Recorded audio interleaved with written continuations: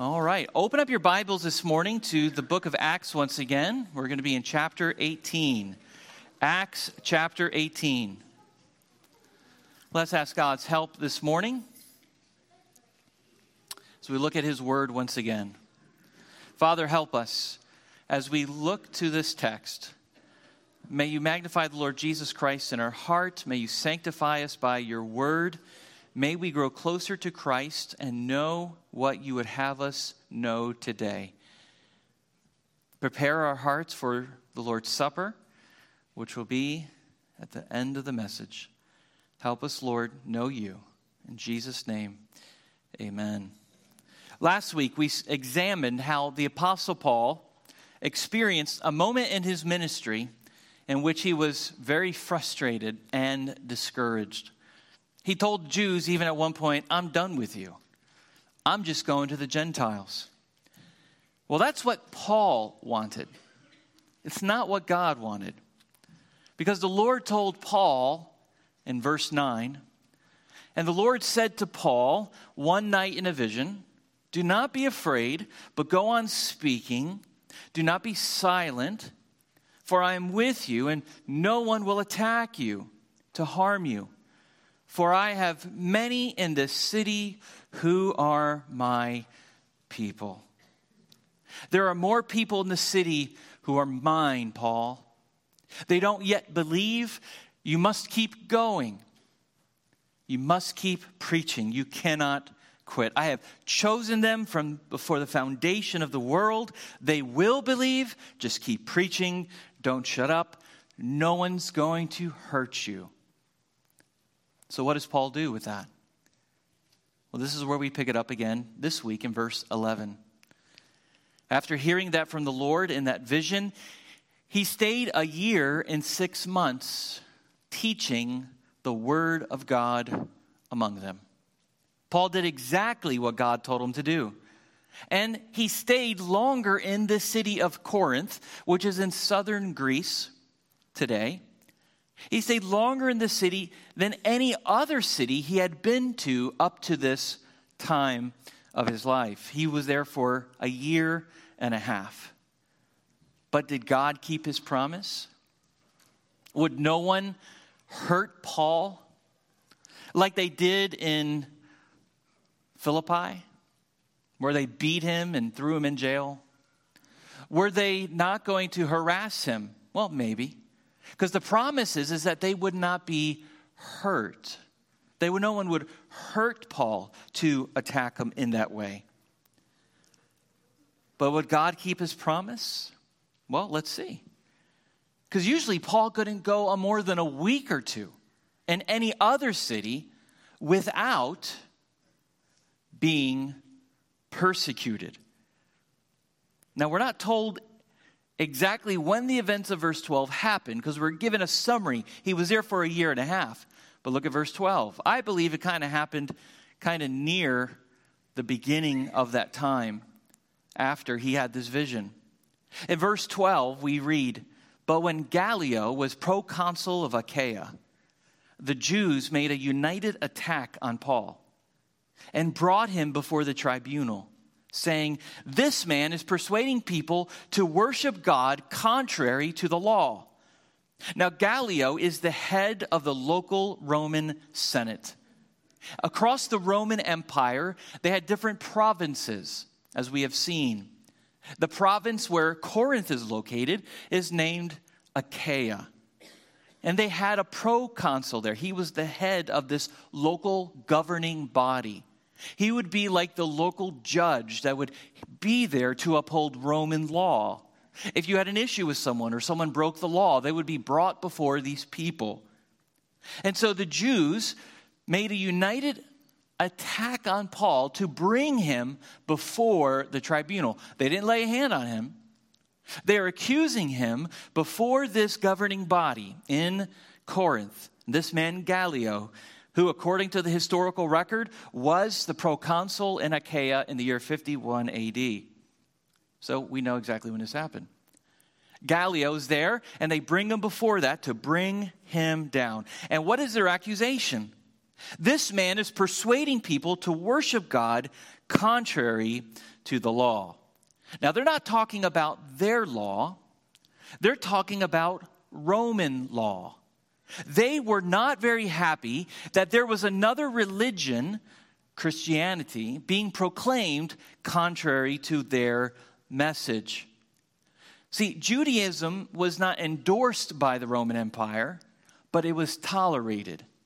In fact, it was against the law to worship any way that the Roman Empire did not tolerate or approve. And so they knew that the Romans did not approve of Christianity, so they're trying to go and get Paul in trouble to get him to leave the city, and they bring him up here for trial. Wait a minute. This wasn't supposed to happen, right? God said that don't shut up, keep going. Nobody will harm you. Well, they haven't harmed him. God didn't say they wouldn't put you on trial, but they're not beating him up in a mob like they had before. They're not picking up stones or trying to whip him or beat him like they did in Philippi. What did God say? Keep going. I've got many people here in this city. Don't give up. So Paul gets put on trial. Look at verse 14. But when Paul was about to open his mouth, so they bring him before the trial, they make the accusations, and Paul is getting ready to defend himself. But before he was able to open his mouth, Gallio said to the Jews, if it were a matter of wrongdoing or vicious crime, O Jews, I would have reason to accept your complaint. But since it is a matter of questions about words and names and your own law, see to it yourselves. I refuse to be a judge of these things. And he drove them from the tribunal. Before Paul could say anything in his defense, God was already there for Paul. God had made Paul a promise. He was not going to let this mob stone him or beat him or do anything to him because God had a plan in the city. God here is intervening to keep his promise. And how does he do so? He works in the heart of this man, this proconsul, Gallio, to protect Paul. It's simply amazing. Gallio has no interest in protecting Paul. He has no motives and no reason to let Paul off the hook. He refuses to deal with the situation, instead saying, it's not for me to decide, deal with it yourself. And the Jews could not legally do anything. They had to bring him before here. And here we see God's protection. We worship a sovereign God, amen?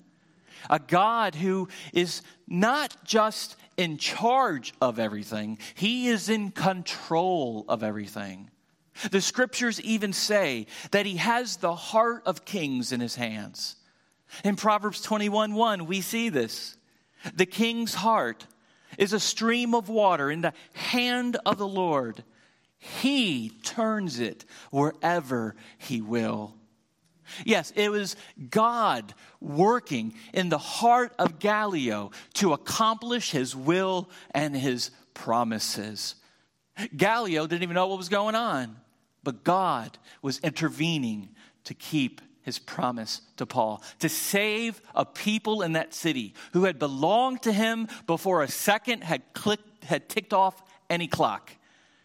Yeah, Gallio's heart is a stream of water in his hand, and the Lord turns that stream whatever way he pleases. Trust me, it is not a waste of time to pray, church, to pray for evil leaders to do the right thing.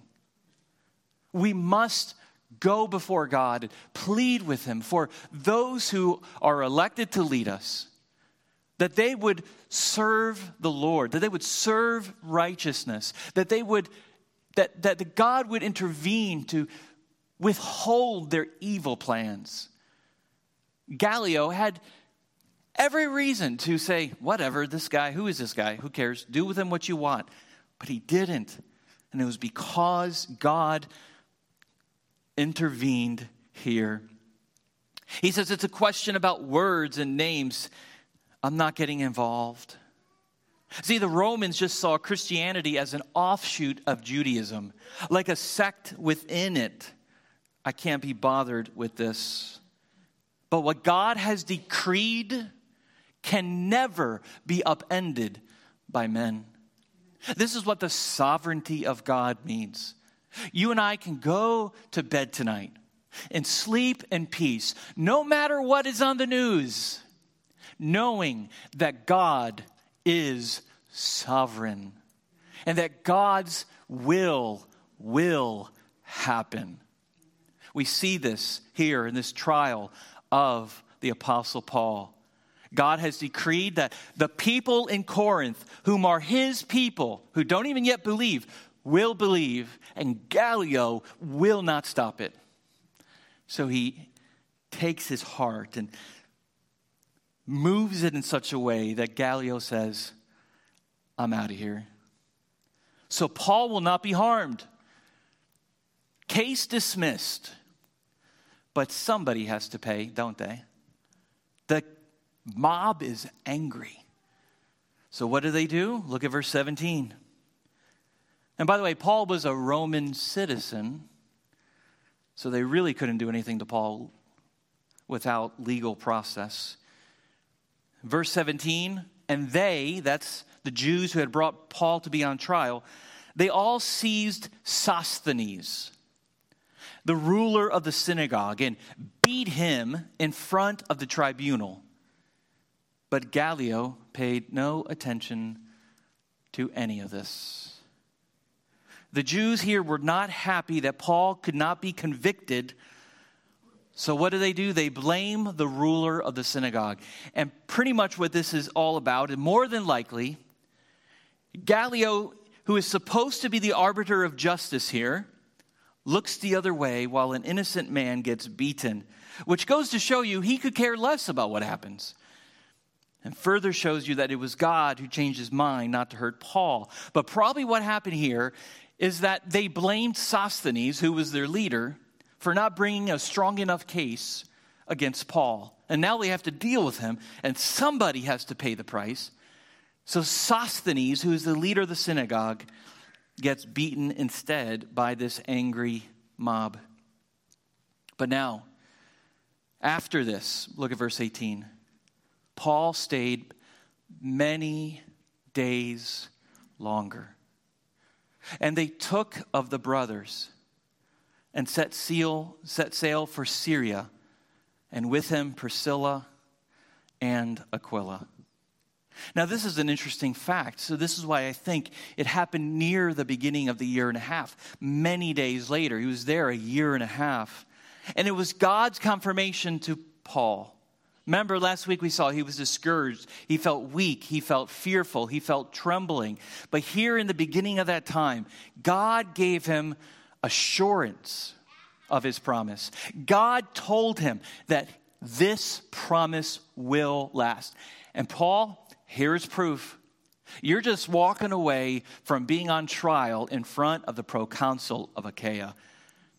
That the odds of that happening before were not very likely.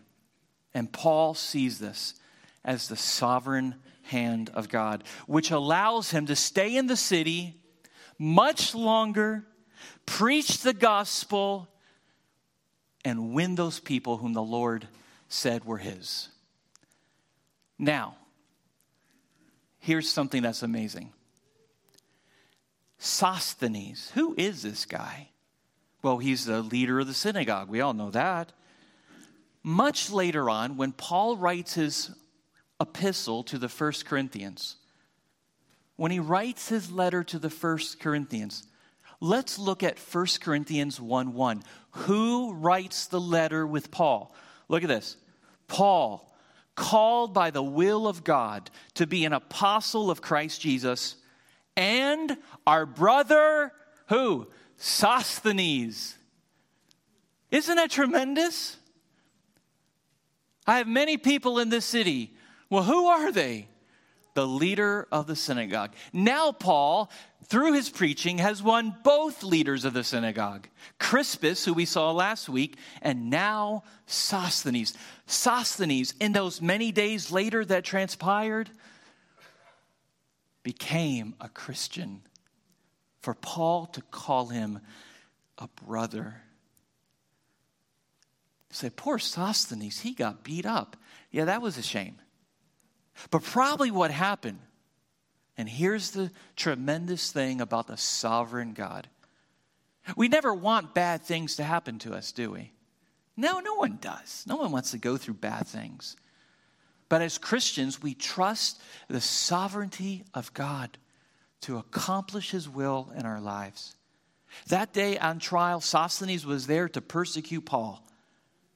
As a result, he was persecuted, which was probably used by God in his life to get him away from the synagogue, to get him away from those Jewish people that beat him, to probably go talk to Paul more. And through that beating, Sosthenes became a Christian. I have many people in this city, Paul. See, Paul wanted to give up. And yet, God knew before time began that what? Sosthenes was his. Sosthenes would become a believer in Christ. By the way, don't you love that name, Sosthenes? I sound so authoritative when I say it. It's like, I don't know, the syllables, or I don't know what is Sosthenes. Just say it with me. Ready? Let's just say it together. Sosthenes. That's a great name. Great name. Yeah. Sosthenes. So there we go. If you have anyone that's expecting, recommend the name Sosthenes to them. Okay? So many days longer. And in these many days, what happens? The church of Corinth is formed. God saves his elect people. And Sosthenes is one of them. And when Paul writes this letter, hey, I'm writing this to you, and guess who? Sosthenes. Oh, I have many people in the city, Paul. Don't give up. Now you got two leaders of the synagogue, Crispus and Sosthenes. He became so influential that he was there with Paul in his greeting to the church of Corinth. But only God can do something like this.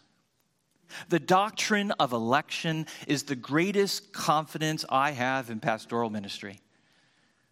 It's not up to me. God has a people. God will save his people. I must be faithful to do what God has called me to do, right? So, because how can they hear without a preacher? That's what Paul says in Romans. How shall they hear unless someone sends them? God has a people. He has a plan to make that all happen. Well, that's why God didn't want Paul to give up. He has a people. In church, we must not give up here. God has a people in Bradenton. God has a people in this county. God has a people that we don't even know yet. We must keep going. This is why we send missionaries to the foreign field. This is why we support and send thousands of dollars every year so people in Egypt, that's where the Hensers are. The people in Costa Rica, that's where the Robertsons are. And the other Robertsons are heading for Africa this fall.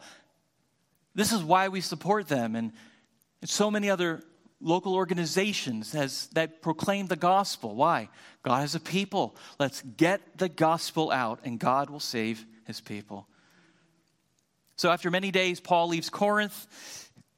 He takes Aquila and Priscilla with him. That's that tent-making couple that he had met in Corinth.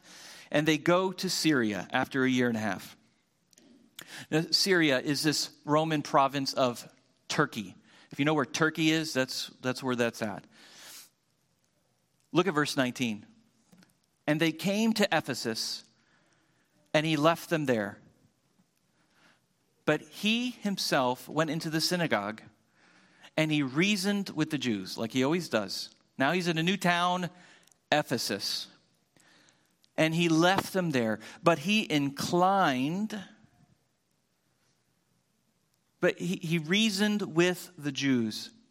Now listen to this, verse 20. The Jews in Ephesus are hearing Paul's message. They're understanding.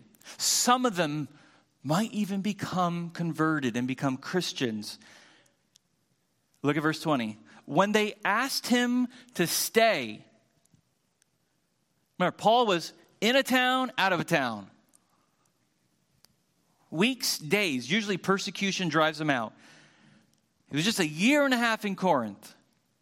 When they asked him to stay for a longer period, he declined. Wait a minute, Paul. He declined. I can't stay here. No, I got to go. Look at verse 21. But on taking leave of them, he said, I will return to you if God wills. And he set sail from Ephesus. He's like, it kind of like Paul had a little flashback. A year and a half ago, he was in Corinth, ready to leave, ready to give up. That's what Paul wanted. I'm out of here. I'm not talking to you anymore. He gets to Ephesus, and he's like, no, I can't stay. And he's like, on second thought,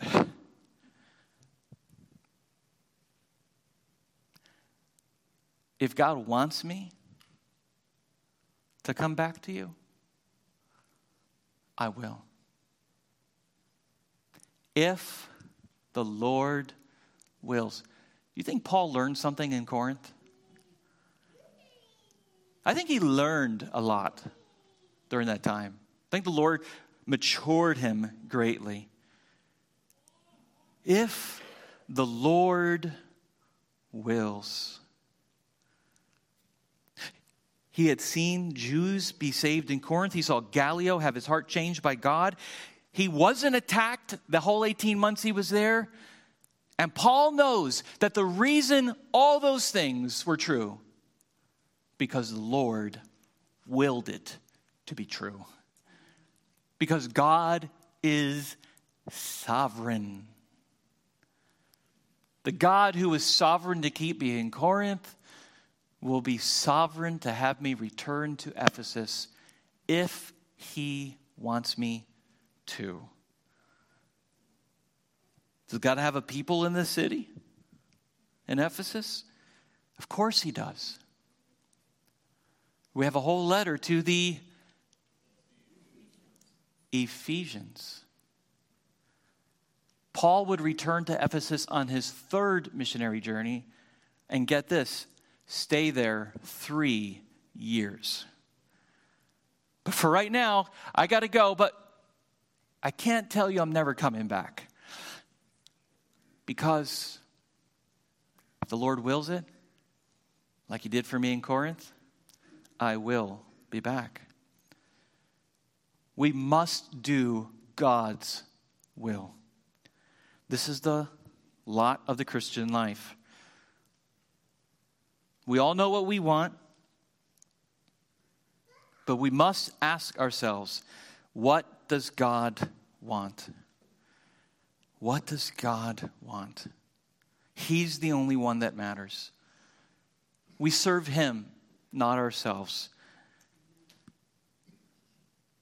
Our God is in the heavens, the psalmist says. We read that in the beginning of the service. Our God is in the heavens. He does whatever he pleases. I just want to focus for a few minutes as we close this sermon. But don't get too excited. We're not closing it just yet. If God wills. That's the lesson Paul learned. And I believe it's the lesson that we must learn as well. We live under the umbrella of a sovereign God who directs our path and our steps every day. What does God want? What does the Lord will for me? Sometimes we fall into traps saying, oh boy, I was really lucky today. Can I tell you something? There's no such thing as luck. Lucky should not be in the vocabulary of a Christian. Because to be lucky implies that there was no chance of this happening and it just happened out of nowhere. Wow. But we've just seen that that's not true. God is in the affairs of mankind every minute, every detail.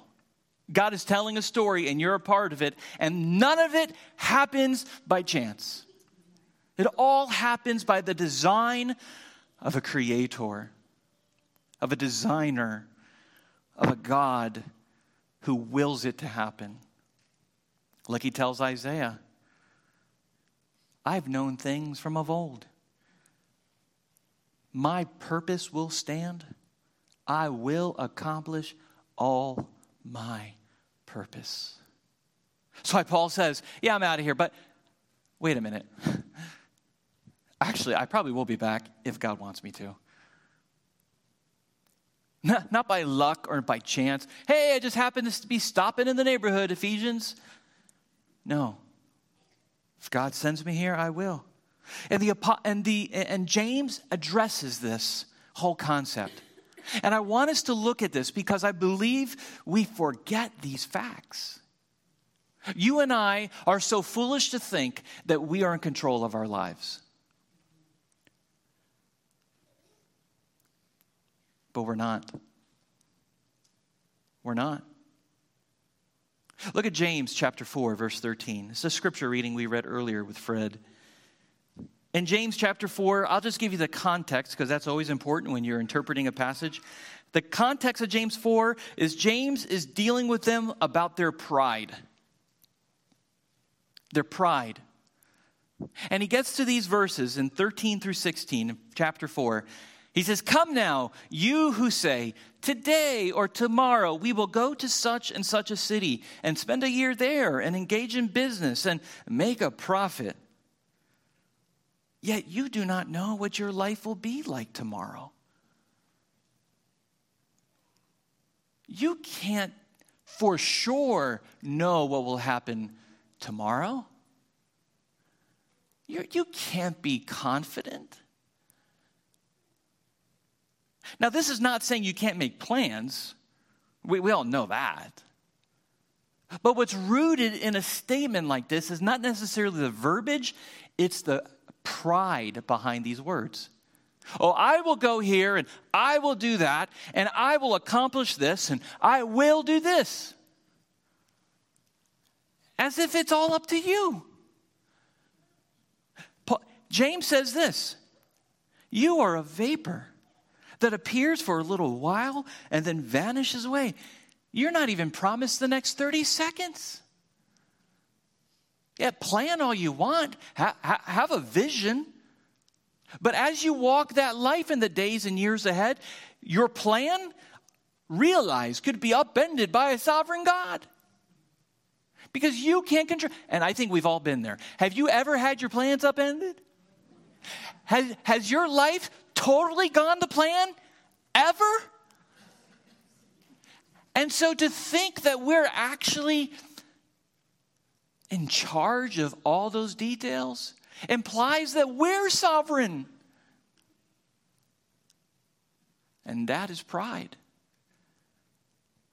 James says this, instead, verse 15, you ought to say, if the Lord wills, we will live. And also do this or that. We actually said this in our business meeting, if you were paying attention, in January and this past Wednesday. We have a big plan in the future. Who knows when? 5-10 years of adding on a new sanctuary as our church continues to grow on that end of the building. And it's going to cost a lot of money and a lot of planning. And we would be foolish if any of us in here would say, oh, that's definitely happening. God may not want that to happen. And if he doesn't want it to happen, it won't. We're not promised tomorrow. We're not promised anything except what's in the goodness of the character of God himself. So instead of living like you're in charge of your life, you ought to say, if the Lord wills, we will live. Not if I'm lucky. If the Lord wills, we will live and also do this or that. And that kind of attitude subjects yourself to a God who is sovereign. Living under the umbrella of our sovereign God. I know most people's favorite passage. If you ask them, what is your favorite Bible passage? They'll probably tell you, what? Proverbs 3, right? Proverbs 3, 4, 5, and 6. What does that say? Trust in the Lord with all your heart, and do not lean on your own understanding. In all your ways acknowledge him, and he will make your path straight. Do not be wise in your own eyes. Fear the Lord and turn away from evil. It will be healing to your body and refreshment to your bones. Some people translate that as, I just got to set my mind to something, and God loves me so much, and I'm so special to him, he'll give me whatever I want. No. What's it saying? Trust in the Lord with all your heart. There's no trust in you to accomplish your plans. Do not lean on your own understanding. Your plans do not depend on your wisdom or smarts. Because God can do great things in spite of you. And he has. And he will continue to do so. I already asked you, have things ever turned out worse than you planned? Yeah. Now let me ask you another question. Have things ever turned out better than you planned? Yeah. And it's a good thing God didn't listen to you. Right? We're often like the child I'm speaking from experience, like the child going through the toy aisle with our parents, right? And we see something we want, and we ask our parents for it. And when they say no, what do? We whine, we cry, we throw a tantrum, right? But I need that. And what does mom and dad say? You don't need that. No, you already have plenty of stuff at home. You're good. No, you don't understand. This will make me happy. You don't need that to be happy. You already have enough at home. Our parents know better for us than we think.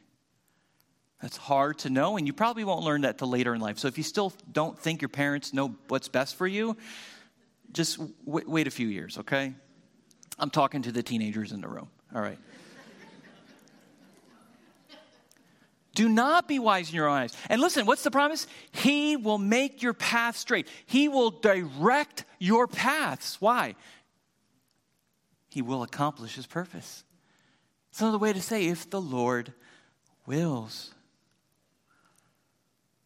Just fear the Lord. Fear the Lord. Turn away from evil. Trust him. If the Lord wills, it will happen. What makes us think we can live any other way? In fact, if anything is more humbling than this, listen to this. If you don't think that you ought to live like that, if you don't think living a way where if the Lord wills is the way to live, just listen to this. Then what you are saying is this: I am better than Jesus. Because how did Jesus live his life? According to the will of God. He says in John chapter 4, my food is to do the will of him who sent me and to accomplish his work. That's my food, my meal, my meat, what keeps me going, what keeps me alive, what motivates me is what? to do his will. In fact, Jesus even prayed like this in the garden. And we all know it very well. Jesus is praying in the garden, and we see a glimpse of his humanity. Of course, he's the God-man. He's God in human flesh, truly God, truly man. Here we see him. But he also knows that his disciples are listening. Some of them are sleeping. For some of the prayer, some all the prayer.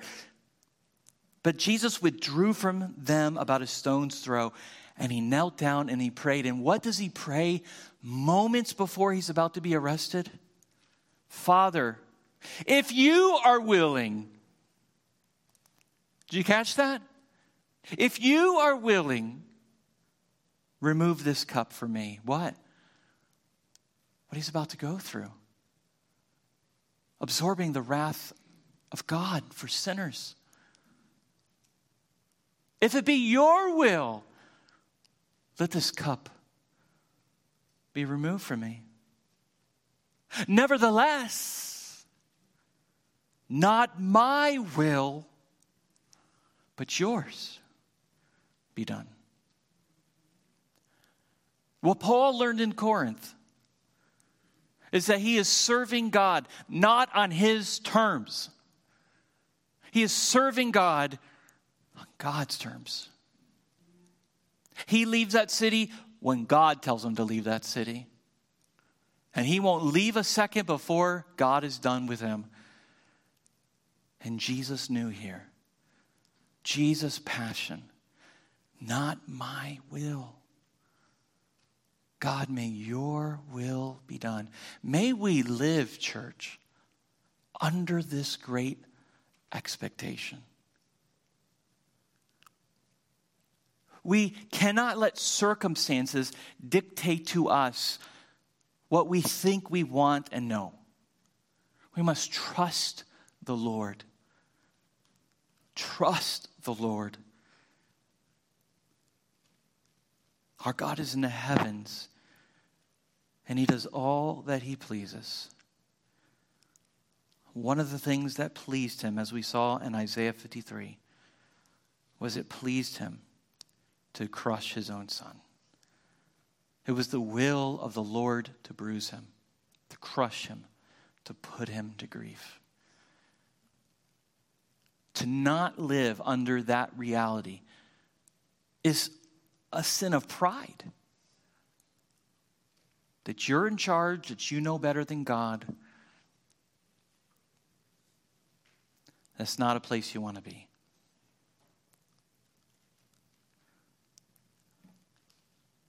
May the things that God allows in your life, whether they be good or bad, be seen to you both by the same hand. God is loving.